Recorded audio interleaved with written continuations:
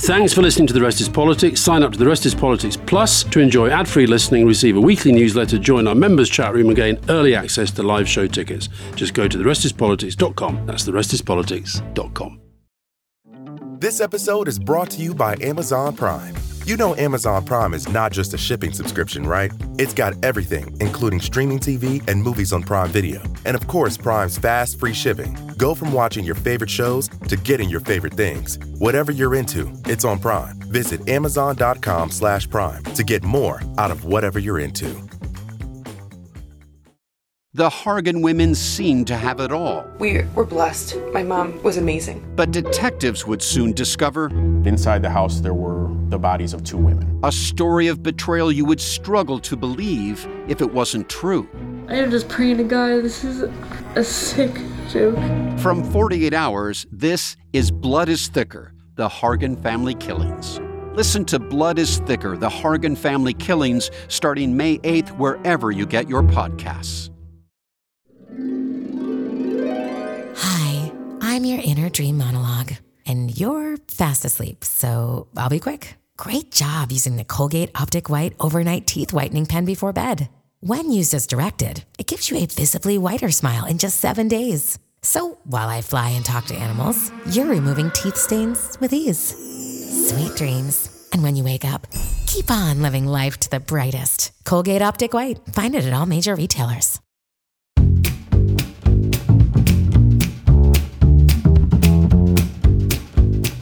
So welcome to The Rest is Politics Leading with me, Alistair Campbell. And me, Rory Stewart. And today we're joined by Baroness Sayeeda Warsi. And though this is very much a leading interview, we also do see it as part of the debate that we've been having about the dreadful events in the Middle East. And we're trying to give a balanced assessment, provide a platform to people that we believe have got something interesting and worthwhile to say about what's happening, but also to try and help educate, inform and debate within the framework of our motto, disagreeing agreeably. So Sayeeda, born in Yorkshire to Pakistani parents, a lawyer, then a member of the cabinet when Rory was a rising star on the Tory backbenches. Indeed, when she and I co-presented a Channel 4 programme, Make Me Prime Minister, last year, she confessed to me that she'd wanted Rory to beat Boris Johnson. So a woman of sound judgment. She was the first Muslim member of the British cabinet under David Cameron. She was the first woman to chair the Tory party, but she resigned from the government in 2014 over their handling of a previous crisis involving Israel and Gaza. And she said this: support for Israel's attacks and official language surrounding the crisis in Gaza was morally indefensible, not in Britain's national interest, and will have a long-term detrimental impact on our reputation internationally and domestically. So what about now, almost a decade on, when the death toll is already even higher? In recent days, she's been expressing similar concerns at the horror of what was inflicted by Hamas on October 7, and the support offered by world leaders to Israel is being taken by Israeli Prime Minister Benjamin Netanyahu as a green light to commit atrocities himself. She fears that ordinary Palestinians will pay the price, and fears too that around the world, whilst a rise in anti-Semitism is well understood, crisis moments such as these also lead to a rise in Islamophobia, but that we take it less seriously. Sayeeda is not new to this debate. She wrote a book, The Enemy Within, a label thrown at her when she was part of the National Security Council at a time it was dealing with Islamist terrorist attacks here. And last week she delivered a speech, a video of which we'll put in the newsletter, to which she gave the title, Muslims Don't Matter. Listeners may remember our interview with David Baddiel and his book, Jews Don't Count, and just as he argues that anti-Jewish racism is real and often all too casual, she argues the same from a Muslim perspective. And just as his book is worth reading, so is hers, and so is her recent speech worth viewing, even if she takes a few swipes at New Labour. However, Sayeeda, let's start right at the very beginning. Where you were born, who your parents were, and how that shaped the politician you became. So 1971, second of 5 girls born to Pakistani immigrants who came over in the 60s, following on from my grandfather who came in 1958. And at the time I was born, Dad was working in the rag mills. Mum was a housewife. And my mum said things started looking up because Dad got a job as a bus conductor. So he was going up in the world. And I think probably being born into an all-female family with the Muslim faith, working class background, Yorkshire town, there were so many different influences very early on. But I think what we knew, because I think we were 5 girls very early on, was that we had something to prove. I just remember this statement from my mum consistently: you've got to be better than the boys. You've got to be better than the boys. And I think there was a sense, certainly culturally at that time, that an all-female family, I'm sure, well, there were 5 of us, because I'm sure my mum and dad kept trying for a boy. And an all-female family was really because they'd failed and they hadn't produced this male heir. Sayeeda, one of the things that has been quite striking in British politics is the rise to prominence of people from Pakistani Muslim backgrounds. There was always these jokes between Sadiq Khan and Sajid Javid about you wait for one father was a bus conductor and then 2 come along at once, and now we have a third. My dad was a bus driver, actually, eventually, when things started looking even better for him. So I mean, what is this story? I mean, obviously you're very, very different people from very different backgrounds, but there's a sort of strange echo that 3 very prominent, famous British politicians, all in some ways fathers on similar paths. What does that tell us about Britain? What does that tell us about the Pakistani community in the 60s? I think there was a clear sense that our parents and our grandfathers came over as workers. They came to improve their lives, to make a life for their family, but they were really aspirational. And the one thing they wanted for the next generation, all of us, myself, Sajid, all born in the UK, they wanted us to have an education. We were going to be the first generation to go to university, and they viewed the university as something that was really quite achievable and was a bare minimum. And for us, it was particularly unusual because we were girls. So at a time when there was still a conversation going on in some of these conservative communities about whether or not girls should be going to university, the one thing that my mum and dad decided, my mum particularly very early on, was that we were all going to go to university. And again, a very odd reason for that. Her view was that, you don't have any brothers. There isn't going to be anybody there to pick up the pieces if something goes wrong. So you better be strong enough to be able to earn a living. One thing that Alistair and I often talk about, Alistair's very, very serious linguist, speaks very good German and French. But of course, presumably you took for granted growing up in a multilingual background in a way that other British people might not have done. And you grew up with parents speaking presumably fluent Urdu. And Well, we didn't speak a word of English when we went to school. So we learned English when we got to school. So I think we must have been about 4 or 5 years old. And before that, it was Urdu and Punjabi and Gujarati and all these other languages that were being spoken around us. And my parents tried really hard to make sure that we kept those languages obsessively. I mean, Mum even bought us books and we had to do Urdu classes at home. And I only saw the value of them, interestingly, when I was in cabinet and I did my first big visit to Pakistan. And I remember being in Islamabad and there was a press conference between myself and the Pakistani foreign minister, and he started off and he gave his kind of spiel in English, and then the journalist turned to me and I did my whole thing in Urdu, and he said, to this day, Shah Mahmood Qureshi said, you didn't need to embarrass me like that. But the phrase that I used at the time was, if you want to speak to somebody's head, you can use any language, but if you want to speak to somebody's heart, you'll use the language that feels most familiar to them. And after that, I didn't get any difficult questions from the journalist. It was like, right, done. And did you, as a child growing up in Dewsbury, did you feel welcome?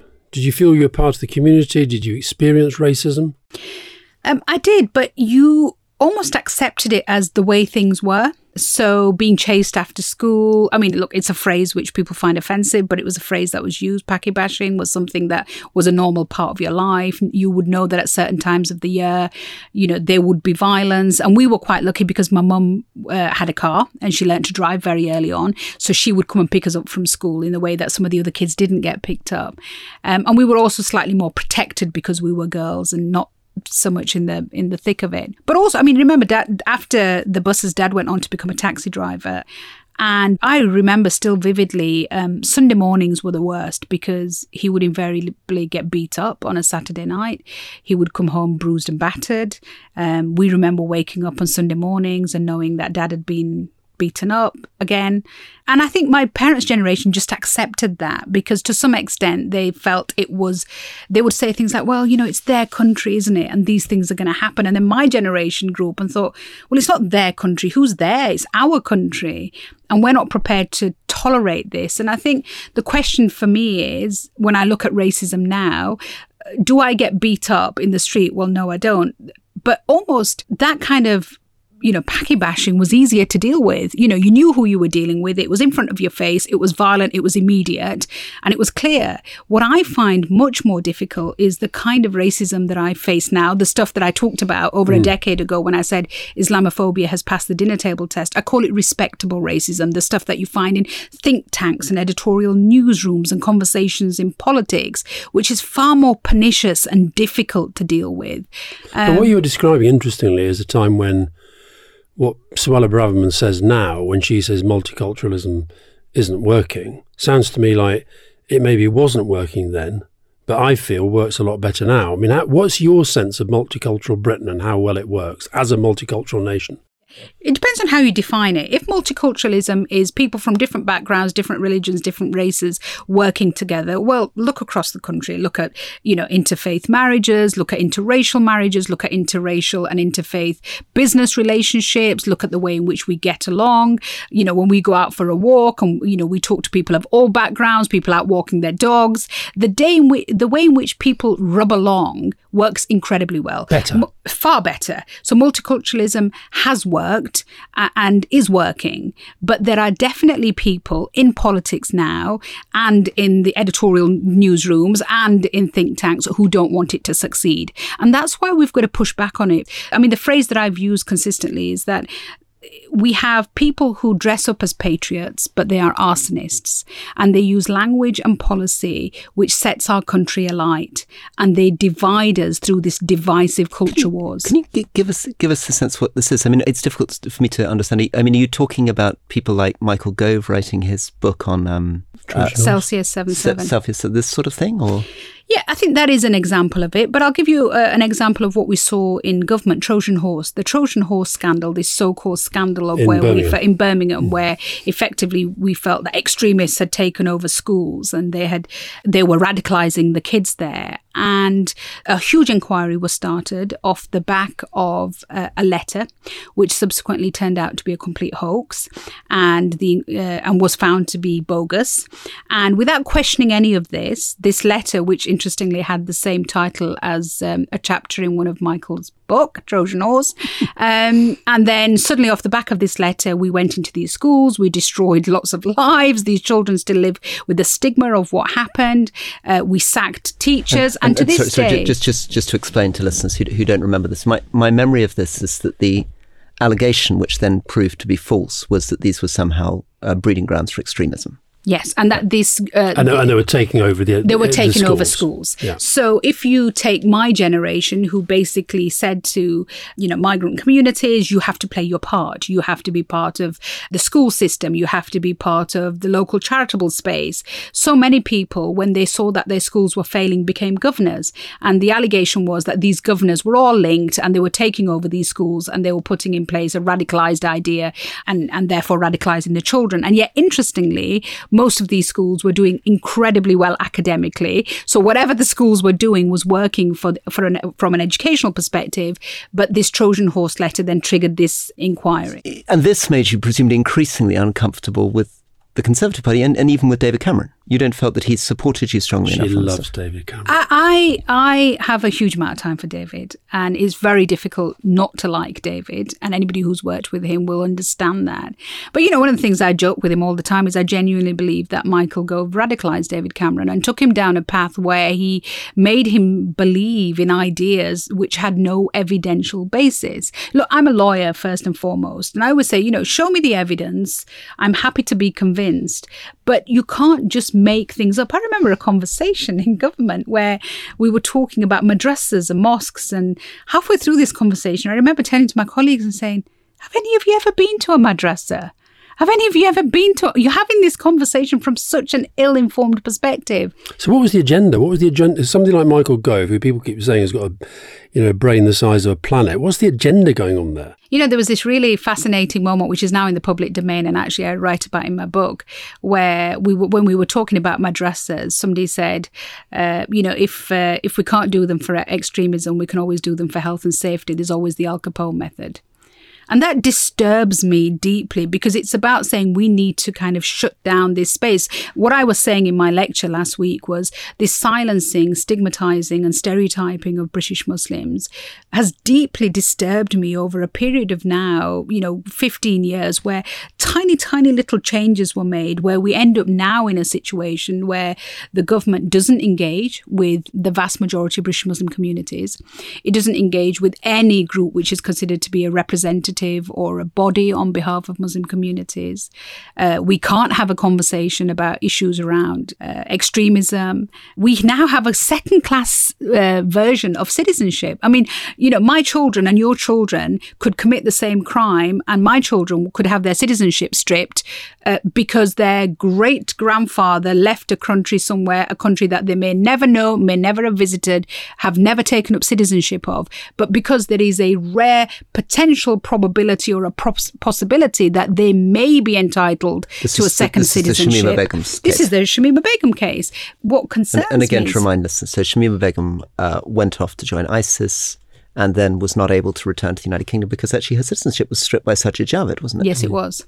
So you've had Sajid Javid, Priti Patel, and now Suella Braverman. And I get this feeling from your speech that you don't think much of Suella Braverman. But what do you think about, you've had 3 Home Secretaries there who are all non-white, and yet you seem to identify as contributing massively to this problem that you've identified. I agree. So what's going on there? Because if we think that diversity of thought is based upon the colour of your skin, we've got it horribly wrong. I'm not just saying this because Rory's sat here. Rory's a white man, but probably has more understanding of large parts of the world, including the Muslim world, than many of my colleagues in government who would profess to be Muslim. So I don't think that this is an issue about understanding, and it's about an issue of the rule of law, and it's an issue about equality, and it's about looking at your country and thinking which are the ways in which I can make policy where in the long term I create a sense of ease. The anxiety and the fallout of the Shamima Begum case has been horrific. One thing you said in your speech, which really kind of took my breath away, was you used the word totalitarian in the context of how British Muslims are treated by the state. Do you really mean that? I worry that is where we are going. And I wanted to sound the siren, and I wanted to stop and make people think about the consequences of the way in which we are dealing with this matter. We have to change course. And to do that, I have to stop people in their tracks. If I stopped you in your tracks, Alistair, it worked. Well, I watched it twice. So what have you had to, I guess, learn as a politician about how to communicate this issue? Let's say you're communicating this issue to elderly white conservative voters. Have you found it's difficult to do? Have you discovered ways of finding that empathy and connection, or is it just impossible to do? Well, the book that I wrote was written with Doris in Devon in mind because, I wanted to write this for somebody who probably hadn't come across many ethnic minority communities, probably didn't really know much about Islam or Muslims, probably read the Daily Mail. And therefore, I wanted to make sure that the book was really well evidenced. There are pages and pages and pages of citations. I got obsessed about citations. Are you sure that's the way to Doris's heart, is lots of citations? No, Doris wouldn't necessarily read the citations. She wouldn't read the citations, but what I wanted her was when she was reading the book and thinking, surely that can't be true, for there to be some evidence where she could look back and think, oh, okay, so it is. What I found really disturbing is that we're in a stage of politics where almost evidence and fact doesn't seem to matter anymore.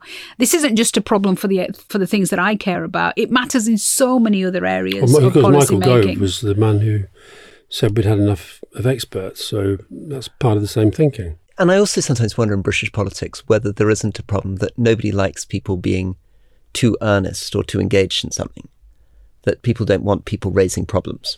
They want everybody to be sort of quiet and grateful and relaxed, and that people get irritated if you say there's something wrong with the country.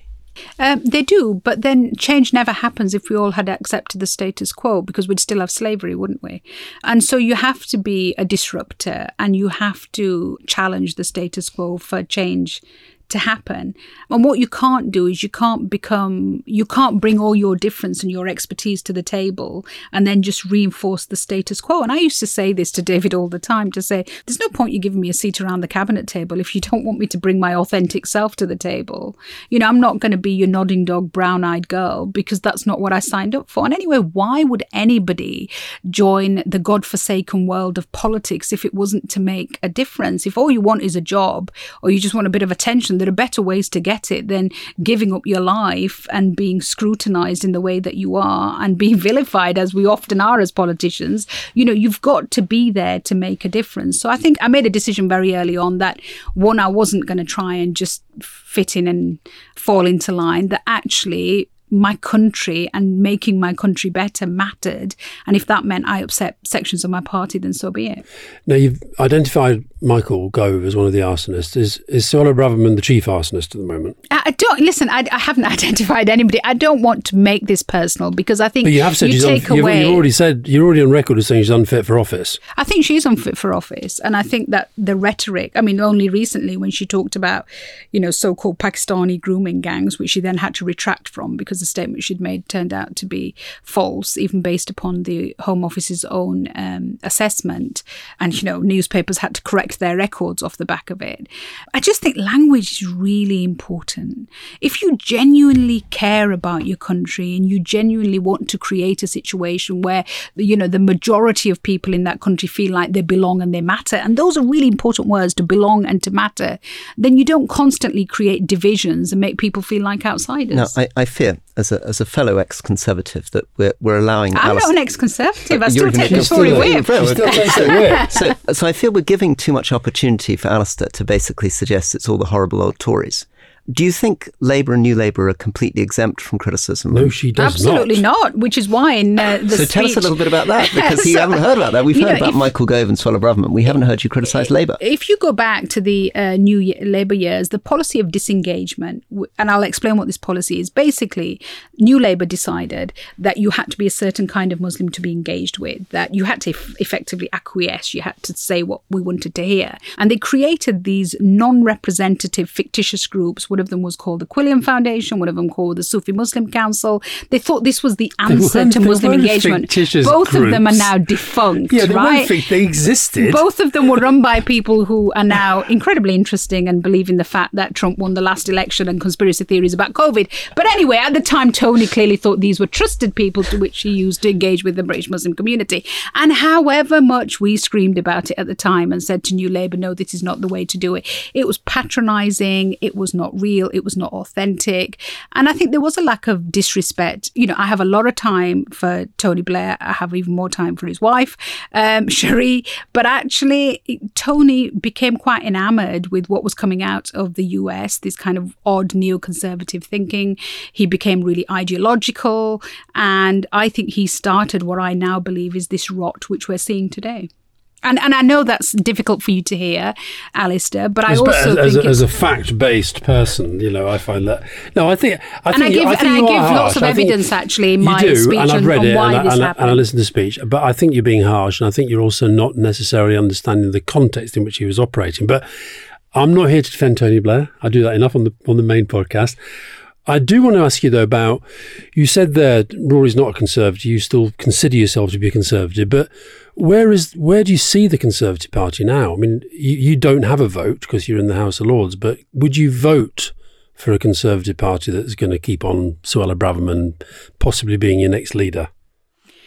Well, I don't have a vote at the general election, which makes it easier, and I don't have to deal with that question. And like you would advise every cabinet minister to say when you were a communications director, I don't answer hypothetical questions.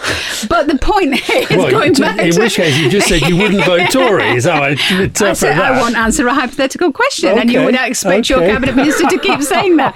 But I think for me, what disturbs me is often people say to me, you know, how is it that you've fallen out of love with the Conservative Party? Party? And I say, well, because the Conservative Party has fallen out of love with democracy and the rule of law. And when you get to a point where your cabinet colleagues start behaving in why ways... Why are you not a crossbencher? Why are you still taking the Conservative whip? Because I want us to come back to the centre ground, Rory. You know, we have to stay and fight. Remember the cabinet that I sat around the table with? Ken Clarke, Dominic Grieve, Justin Greening, William Hague, David Willits. These people were, even when you disagreed, were serious figures who you could have genuine conversation with. And I fail to accept that that party has gone, and I fail to accept that that party can't exist again. And that's why I will continue to hold the line, but I will continue to hold the party's feet to the fire. And what is it in your values that made you a Conservative in the first place? What makes you Conservative, not Labour? Why wouldn't you join the Labour Party? We had this conversation, Alice and I were having this conversation about whether Jesus was a socialist, and I said, well, Mohammed was definitely a Conservative. And I said... Is that not really tricky to say that? Well, he absolutely Is that not really tricky to say that? Absolutely. Listen, he believed in a 2.5% rate of tax, zakat. You tell me which socialist party is going to give you a 2.5% rate of tax. And then he incentivized you through good deeds to give in many other ways. He believed in a small state. No, you said that. I'm saying... Do you accept he was a socialist? I'm not She's convinced. not holding forth on Christian theology. No, exactly, but I am holding court on Muslim theology. So tell us why you're a Conservative. I think because I fundamentally believe in a small state and a bigger society. I think the state should not interfere in people's lives. I believe that the state should be a safety net of last resort, that you should help and incentivize people to stand on their feet, on their own 2 feet, in the way that you can. Hard work, aspiration, changing your life through education. I always say, we're the only religion whose prophet was a businessman, right? There is everything about the way I was brought up, conservatively, socially conservative, whilst growing up, importance of family, those family ties and community. I think everything that I grew up with when I started looking at Labour, I thought, well, this doesn't really represent me. And what I found interestingly, in the early days, was that my connections and my kind of meetings with Labour people really early on felt really patronising. Because in the Conservative Party, right, either they were racist, and I thought, okay, I see where you see, or they saw me as an equal. With Labour, it was very patriarchal. It felt very inauthentic, and it just didn't feel like a comfortable place. One of the earliest politicians who I absolutely love was Neil and Glynis Kinnock, and he always said to me, "We missed the boat," because something just didn't feel right for me there. I felt that with you, that we missed the boat. When we did that programme together, I could never understand why you were a Tory. She believes in business. Is that what it is? You believe in landscape and she believes in business. I believe in a small state, and I believe in the state getting out of your way, and I believe in the state giving you the freedom to be able to become the best possible version of yourself, and I believe in hard work. I just felt like the Labour Party definitely saw me as a bit of a kind of a victim community in the way that the Conservatives didn't. Sayeeda, Rory, let's just take a quick break. This episode is brought to you by Amazon Prime. You know Amazon Prime is not just a shipping subscription, right? It's got everything, including streaming TV and movies on Prime Video. And of course, Prime's fast, free shipping. Go from watching your favorite shows to getting your favorite things. Whatever you're into, it's on Prime. Visit Amazon.com/Prime to get more out of whatever you're into. This episode is brought to you by State Farm. You might say all kinds of stuff when things go wrong, but these are the words you really need to remember. Like a good neighbor, State Farm is there. They've got options to fit your unique insurance needs, meaning you can talk to your agent to choose the coverage you need, have coverage options to protect the things you value most, file a claim right on the State Farm mobile app, and even reach a real person when you need to talk to someone. Like a good neighbor, State Farm is there. Today, Healthier is happening at CVS Health in more ways than you've ever seen. It's wellness destinations for seniors, including select locations with Oak Street Health and CVS Pharmacy. It's doctors, nurses, pharmacists, and everyone in between, offering quality care and support virtually, in person, and on the phone. It's in-home evaluations through Signify Health and meeting mental health needs through Aetna. And those are just a few of the ways Healthier is happening. To see more, visit cvshealth.com/healthier happens together. CVS Pharmacy, Oak Street Health, CVS Specialty, Signify Health, and Aetna are part of CVS Health. Eligibility and services vary by location and individual. So, Sayeeda, to move us on to where we are, and actually we're here at 9:30 because Alistair, who always wants to be on top of the story, was keen to get you, and particularly want to get you this week because we are interviewing you in the midst of all the events in Israel and Gaza. So I wanted to try to get to something that we often talk about on this issue, which is the tribalization of pain, the sense of the difficulty that people are having empathizing with the other side. And I wanted to give you a chance to talk a little bit about how the Jewish community in Britain is feeling at the moment. I've been very struck that Jewish friends of mine over the last 10 days have felt very scared. I mean, they really have seen some of these crowds in the streets, seen people chanting messages about death to Jews, and they feel like a very small minority. And really, for the first time, these people I've known for 40, 50 years, they feel scared in their own country.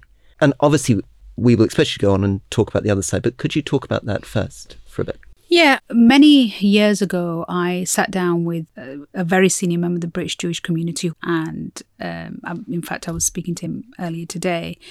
And I said to him that we need to have a space where British Muslims and British Jews can have a conversation.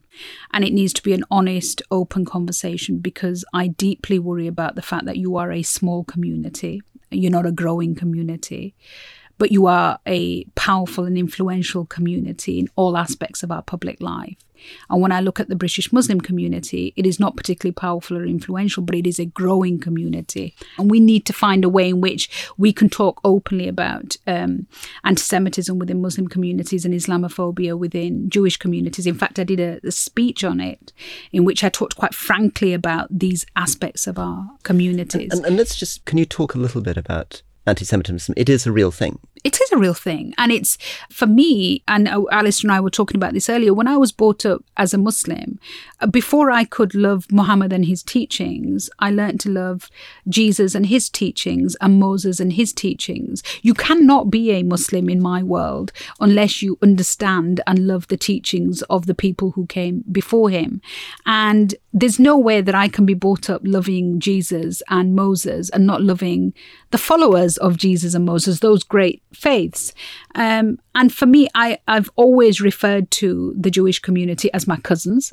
And when I've spoken to members of the British Jewish community, and particularly those whose families have been kidnapped by the recent terrorist attack by Hamas, you know, we held each other in Parliament and cried, because the sense of loss and despair and anxiety that they must be feeling right now in the middle of this attack is something that you can only comprehend when you understand the humanity of them as people and as individuals within that community. And, you know, for this to succeed, we have to find a way in which we can understand that humanity, and we can also understand the humanity of the other communities that make up Britain. You know, what's really disturbed me, and, I've called this out, there were two marches that went on this Saturday. One was the pro-Palestinian march, and then the other one was the Hizb ut-Tahrir march. One was the kind of main march, and one was this march outside the Egyptian embassies and the Tunisian embassies. And this group, Hizb ut-Tahrir, is a group that was protesting outside Muslim embassies, that's attacked British Muslims for most of their life, that's attacked people like me for doing what I do. And therefore, am I surprised that they're saying vile things about British Jewish communities? Not at all, because they say vile things about British Muslim communities. And do you think the police should have been more vigorous in acting?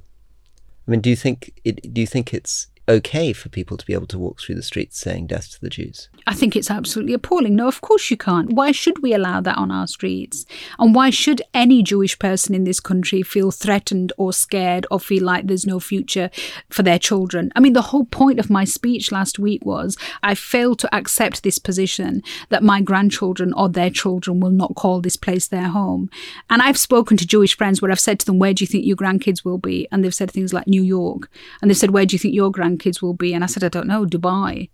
And it can be tragic that successful British Jewish communities and successful British Muslim communities are making plan Bs.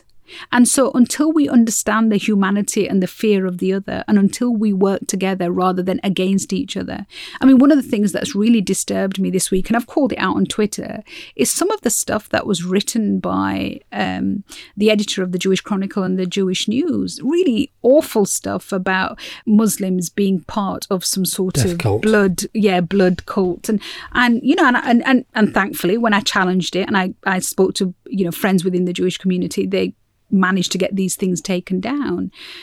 These kind of overt attacks on Jewish communities by Muslim communities and overt attacks by Jewish communities upon Muslim communities, it's got to stop. And we've got to stop having this kind of sense of us and them, and which is why one of the things I'm trying to put together this week is get the sane heads on both sides together and say we have to do this in a joint way. Your speech last week, which I watched twice actually, I found it very interesting.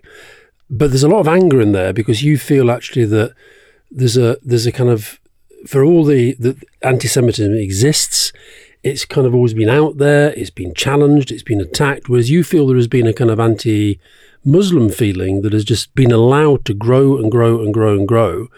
And the people that you represent have maybe just kind of moved away, just keep their heads down because they kind of feel it, it's insidious, but it's happening all the time. So just explain what you were trying to say in that speech, because am I right that you were angry in saying what you said? I think I was hurt, Alistair, more than angry, because as I said in the speech, both my grandfathers served in the British Indian Army. Our relationship with Britain goes back long before they came to these shores. They were prepared to give their blood and lives for fighting against Hitler's armies and fighting fascism. And, I now have a child back in the armed forces, in uniform. I have a father who broke his back in the mills, building his life and building Britain's industries after the Second World War. And I served my country at the cabinet table. And I'm tired of being put in a place where I'm othered. I'm tired of being seen as part of a community which is having its loyalty questioned. And do you feel that even now, even having been a cabinet minister and all this, you still feel that you have your loyalty to Britain questioned? When I was in cabinet and I used to sit on the National Security Council, we had a terrorist attack on the streets of London. Drummer Lee Rigby was killed. And I was part of the task force that put together a response to that terrorist attack. And at the time, somebody who actually the Cameron government considered to be beyond the pale, and this individual who's recently Suella Braverman stood at the dispatch box and said he was somebody who had mainstream views, which shows how far our party has moved, said, I paraphrase, how can we deal with the war on terror when we have her, Baroness Warsi, the enemy at the table? Who was this? Douglas Murray. And it was that blunt and brutal. That is having my loyalty questioned. That is suggesting that somehow I am part of the problem at the heart of government. And articles were run in newspapers effectively accusing me of entryism. This was kind of that hunting McCarthyistic approach of saying, well, who is she? Where does she come from? Who are her friends? What is she trying to do? And yes, I did feel like I was, during my time in government, it was difficult. But I think it's not so much about how I feel personally. It's the fact that I hear from young Muslims who feel like they're being silenced, who feel like they can't be themselves, who feel fearful, who are looking for exit routes. And that really saddens me.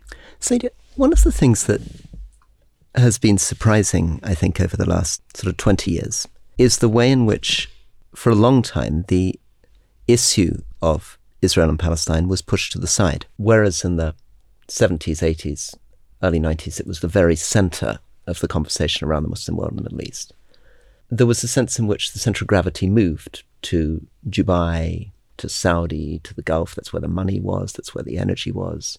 And that the sort of old Middle East, Egypt, Palestine, Iraq, Syria, was sort of marginalised. And you almost got the sense that the rulers of those countries cared less about Palestine than they did in the 1990s. What was that? What happened there? How do you reflect on that period? And why did the Muslim world disengage or seem to disengage from Palestine for a bit? I think the failure of the Oslo Accords was a big part of that. I think the assassination of Yitzhak Rabin and the consequences that flowed from that, there really hasn't been a serious peace deal on the table since then. And what people forget is that Rabin, who was probably he got a Nobel Peace Prize alongside Yasser Arafat. 2 years after those Oslo Accords, he was assassinated by a far-right Israeli extremist because they didn't want those Oslo Accords. There was a section of Israeli politics and society that didn't want those accords to succeed. But since then, there has been no serious attempt, other than a small attempt, I think in 2016 by John Kerry, to have hope. Therefore, I think we disengaged, the UK disengaged, the United States disengaged, and the only time we re-engage is when there is a terrible, tragic act of violence, as we've seen this month. And then after that, when everything calms down, and we saw this in the 2014 Gaza conflict where I stood down. And the reason I stood down at that time was because, one, I was appalled at the fact that our stated policy was not being followed, that our values that we say were part of our foreign policy were not being followed. Do you mean the commitment to the two-state solution and the commitment to the two-state solution, both sides of the argument, international accountability? There was a moment where we were talking about a resolution before the Human Rights Council, which would have held both Israel and Palestinians to account for any war crimes that may have been committed. And we abstained. When we start abstaining on international accountability, we get ourselves into some really murky territory. And there was also no commitment to rebuild Gaza post the conflict. And I seriously thought about it long and hard. A working class girl from Dewsbury doesn't wake up one day and find herself at the cabinet table. This was one of the best jobs in the world, and I was serving my country. But I also could not put my name to things which fundamentally were against what I think are British interests and were fundamentally against my own conscience. So if we fast forward, that was almost a decade ago now. So you had a situation at the weekend, for example, where you had the King of Jordan, senior people within the Saudi Arabian government, essentially saying that, as far as they're concerned, Israel is engaged in committing, King Abdullah said, war crimes. And yet both the British government and the British opposition are clearly wanting to signal, real solid support for Israel. So how do you feel about that? Where are you on that kind of scale? And what would you be wanting the British government to say and do now? I think war crimes are not adjudicated upon by the Jordanian king or the British Prime Minister. War crimes are adjudicated upon by the International Criminal Court. It's why we've set it up. It's why we fund it. In the past, we've been one of its biggest funders. So the question I ask is, why don't we allow the Palestinians and the Israelis to go before the International Criminal Court? If we want to operate in a world where there is a rules-based system, then why don't we allow that rules-based system to take its natural course? Because what is the hope that if we genuinely believe in a two-state solution, what are we doing to bring that two-state solution about? Do you think anybody does believe in a two-state solution? I think one of the things I've noticed over the last 10 years is increasingly people saying, yes, of course, we say we believe in a two-state solution, but we don't think it's possible anymore. I call it the fig leaf that justifies our inaction. I've said that on numerous occasions. I feel that the opportunity for a two-state solution is closing or has closed unless we're prepared to take that initiative for listeners, remind them why it's closing or might already have closed. Because for two states to exist, they both have to be functional and they have to have enough landmass to operate as a state. And the way in which the illegal settlement building has expanded over the West Bank, which is the occupied territories, means that it is almost impossible for a physical Palestinian state to exist unless we went back to the 67 borders, and the political will in Israel to go back to those 67 borders is zero. And therefore, when I argue this with my colleagues and I say I would stand up and take issue with anybody who said that the right of Israel to exist, it shouldn't exist. We question that and we call it out for what it is. But what about those people who deny the right of Palestine to exist by not questioning the reality on the ground, which basically means de facto we are denying the right of Palestine to exist as a state? So when we were, as you were both saying earlier, the international community sort of took its eye off the ball anyway. In the meantime, the settlements were going on and eating further into the space. So do you now feel that the two-state solution is something that is unlikely to make any meaningful progress? And how could it happen? Presumably Israel would have to remove almost all its settlements, which, as you say, is almost politically inconceivable in Israel. And Israel built those settlements knowing that it was illegal and it was an occupied territory and was continuously told by the international community not to do so. So the two options are, look, Israel needs the two-state solution more than the Palestinians do. And the reason why I say that is because the alternative to a two-state solution is a one-state solution with equal rights for all people who make up that one state, which would effectively make it a majority Palestinian state. And therefore, I cannot understand at a time when there was peace between Israel and all of its Arab neighbours practically. The Abraham Accords basically showed a clear recognition for the state of Israel amongst the Arab world, at least the ones that mattered. Why, during that period, when effectively it was peace times, was when Israeli settlements were expanded at a rate we had never seen before. And over and over again, we have seen Israeli politics move further and further to the right, with the most extreme right-wing politicians like Smotrich and Ben-Gvir now at the heart of Israeli politics. I guess we're sort of coming to the end, but one of the things, I mean, you're incredibly well informed on this subject, and you keep referring to yourself as a Pakistani girl from Dewsbury. When did you become so well informed about Israel and Palestinian politics? What time in your life? How do you keep up to date on it?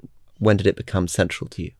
I think foreign policy was central to every conversation we had around the dinner table from about the age of 5. My dad's a great storyteller. We knew everything about partition, post-partition, the 71 war, the Sykes-Picot, like everything. We were taught this. It was just an integral part. And Israel and Palestine was just an integral part of that conversation. And, the Oslo Accords were within our living memory when I was a young lawyer. And then, of course, it framed my whole politics because I gave up one of the best jobs in the world because of what happened in Gaza. Do you worry that what is happening now with the justified support that Israel has been getting, morally and politically and diplomatically, that Netanyahu is just sort of pocketing that and taking it and essentially feels now that he can do what the hell he likes? So one of the most disturbing quotes that I've read from, all the reading that I've done in over the recent years is one from March 2019 when Netanyahu told his Likud colleagues, and this is a quote, "Anyone who wants to thwart the establishment of a Palestinian state has to support bolstering Hamas and transferring money to Hamas. This is part of our strategy to isolate the Palestinians in Gaza from the Palestinians in the West Bank." Divide and rule. He needed Hamas to succeed to ensure that there wasn't the case for a joint Palestinian voice, so he could say there was nobody to negotiate with. And if you look at the coalition agreement that Netanyahu signed when he got into bed with these far-right extremists, he talks very clearly that all the land between the river and the sea is all of Israel. So he denies the right of Palestine to exist as a state as part of his basic politics and their coalition agreement. This is why I have a worry that if you are a genuine friend of Israel, you do not support those aspects of Israeli politics that in the end are committing deep self-harm to the state of Israel. So how do you feel about the way that both the UK government and the UK opposition have handled things in the last few days? I think they have been naive. I think they have been ill-informed. And is there much difference between them? Are they pretty much on the same song sheet? I think they're pretty much in the same space. You see, the thinking with Israel has always been that even when we're dealing with people like Netanyahu, we hold our nose and we deal with him because as long as we keep him on side, we will have some influence in the way that he manages these situations. But my experience over the years, both from within government and outside, is that we never have any influence over him. That effectively he has us jumping to his tunes. And that's why, in the end, when thousands of Israelis took to the streets in Israel to say he's not good for Israel, and actually took to the streets here in London when he came for his official visit, when they were saying to the Prime Minister, he's not good for Israel, they were right. Those Israelis were right. So we should always stand with Israelis, but we should not be standing with an Israeli government who is as harmful to Israel as it is to the Palestinians. Well, I just want to say thank you. I feel in a way sorry that we're so focused on this because you have so much more to talk about. I'd love to get more into your politics and your youth and your professional life. But I think that was also a very, very powerful testimony, and thank you very much indeed. Thank you. Thank you. So, Rory, you're, I felt, fellow former Tory. Yeah, I'm not quite sure why. Given all her views, why she's still a member of the Conservative Party.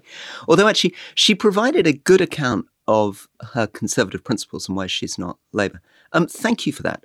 For listeners who didn't understand the full context, you may or may not have picked up that my co-worker here is something of a workaholic. And so when he saw an opportunity to do recording that ran to nearly 10 o'clock at night. He seized it, took her out to dinner, and got us into the studio.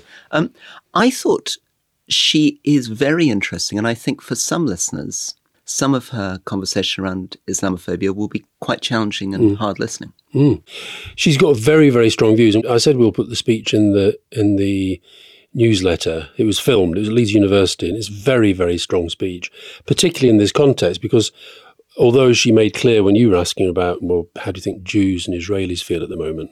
She is a very empathetic person, but I think she just feels that Muslims have had it so hard for so long, it's been totally normalised. She clearly absolutely despises Braverman, what she's doing. I thought it was interesting that when you said to her, why are you still a Tory? She was saying, because we've got to fight back at some point. It was interesting afterwards, one of the guys who'd been on the kind of tech team who'd been listening to it said that he was really impressed there was no umming and ahhing. Very articulate, very clear in what she says. And I think she has a point about Islamophobia. I think that when you look at the history of how she was trying to get the Conservative Party to take it seriously, and it didn't. And in the speech, she talked a lot about the stalling on the inquiry, then getting rid of a kind of any sense of independence around it.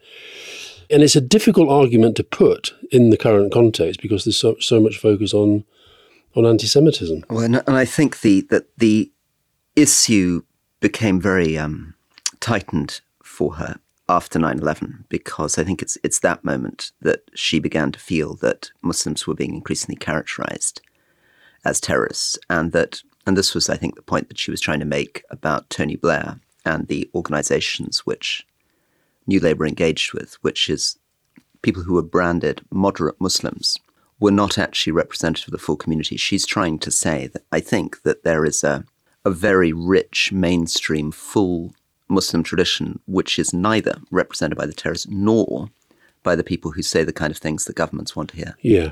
And I think that's a fair point. And, I thought she was a bit harsh on Miles Boss, because I think the context of 9/11 did change a lot of these debates. But where I think she's absolutely got a point is that a lot of the Muslim community have kind of just felt like they have to disengage. It's not even that they want to disengage, but they feel they have to disengage because they're always having to get through so much undergrowth in the debate before they can even be heard. But of course, the danger of that is it does lend itself then to the more extremist voices to be the ones that are heard. And again, speaking to Jewish friends over the weekend who were so, horrified by these demonstrations. As she says, it included groups like Hizb ut-Tahrir, who are real extremists associated with real horrors around the world. But there is also that sense, and I don't know whether it's something that's morally relevant, but it's definitely something that's psychologically relevant, which is that the Jewish community feels they're a very, very small community, and the Muslim community in Britain is a much larger community, and they therefore feel that there's a particular type of threat that they're experiencing by seeing large crowds of people saying death to the Jews. And a Jewish friend of mine made a really interesting observation, which was that when you see pro-Palestinian rallies and marches, you see people of all generations and all walks of life. And she said that when you go to an event that is about speaking up for Jewish people, you tend mainly to see Jews. And they do feel, I think, quite beleaguered and isolated on that. I think on the marches, though, we should be careful because several members of my family who went on both of the Palestinian marches who said actually that the media coverage bore no relation to their experience of it at all. So the first one, I think you saw the Mail on Sunday, I think it was, when they spotted two people with hang gliders on their back. And that became like as representative of the whole thing. And this week, it was the big thing became about people shouting jihad and why weren't they arrested and so forth. And they were just saying it just didn't feel like that as kind of people just wandering. But of course, presumably, if you're feeling very frightened and troubled, it's the media that you're seeing. It's not as though the Jewish community is on those marches. What they're seeing is the media reporting, and you can see why people feel very, very frightened. It's a very odd feeling because these are people that I've known all my life and who I don't think at any stage that I've ever known have felt so troubled and frightened about being in Britain, so under threat. No, listen, there's no doubt there is an existential feeling attached to both sides at the moment, which is what's driving the pain and the hurt. But equally, let's be absolutely frank about it. We have large parts of the media who want to take it to the extremes because that's what they think is going to make people more interested in the story. It. Yeah. In the story, yeah. No, so we saw her at a very, very dark moment, but I think we forget that she was an amazing sort of symbol of David Cameron's government. She was very proud to be a Conservative, as you heard, happy to speak about why being a Muslim and a Conservative connected, which was incredibly important, as you can imagine, for David Cameron's government. She was flamboyantly charming. She wore very striking clothes. She was made chairman of the Conservative Party, which was, again, quite a radical thing to do because the Conservative Party members are generally older, more right-wing than the general population. Chairman, I think. What is this woman chairman I think it was still called chairman. It still is. Still called chairman. And I really warmed to her when I first met her. And of course, she has become very unpopular with bits of the Conservative right. But I also really like the fact that she's sticking with the Conservative whip, sitting in there saying, I believe in the Conservative Party, I'm fighting for it, and I'm not letting you guys have it. Well, I spent a lot of time with her last year doing that Channel 4 programme, and she's a very, very empathetic, very kind woman, actually, and I think has got a handle on what's happening inside the Conservative Party. And I think you're right, it's good that people like that are sticking in, because when she listed the cabinet that she sat with, it's very different to what we've got now, although there's one common link. Michael Gove. Well, he's a great survivor. Michael Gove, who keeps saying he'll come on the podcast, but we never quite managed to pin him down on the date. There we are. Michael, you're always welcome so that we can challenge some of your views and actions.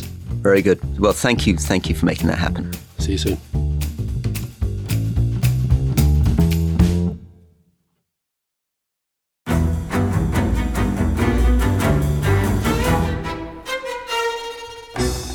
I'm Anthony Scaramucci, former White House Director of Communications and Wall Street financier. And I'm Katty Kay, US Special Correspondent for BBC Studios. I've been covering American politics for almost 3 decades. Welcome to The Rest is Politics US, brought to you by Goalhanger. Go on, tell us, were those donations you made, like Obama in 2008, was that idealism? Were you hoping to get something out of these campaigns that would serve your own business interests, for example? So I think this will either make this podcast incredibly successful, Katty, or people will be horrified and they'll shut it off right now because I'm going to be very real with you. The Obama donation, I had gone to law school with President Obama. We were not classmates. I was a few years ahead of him. It was 2007. He was then Senator Obama.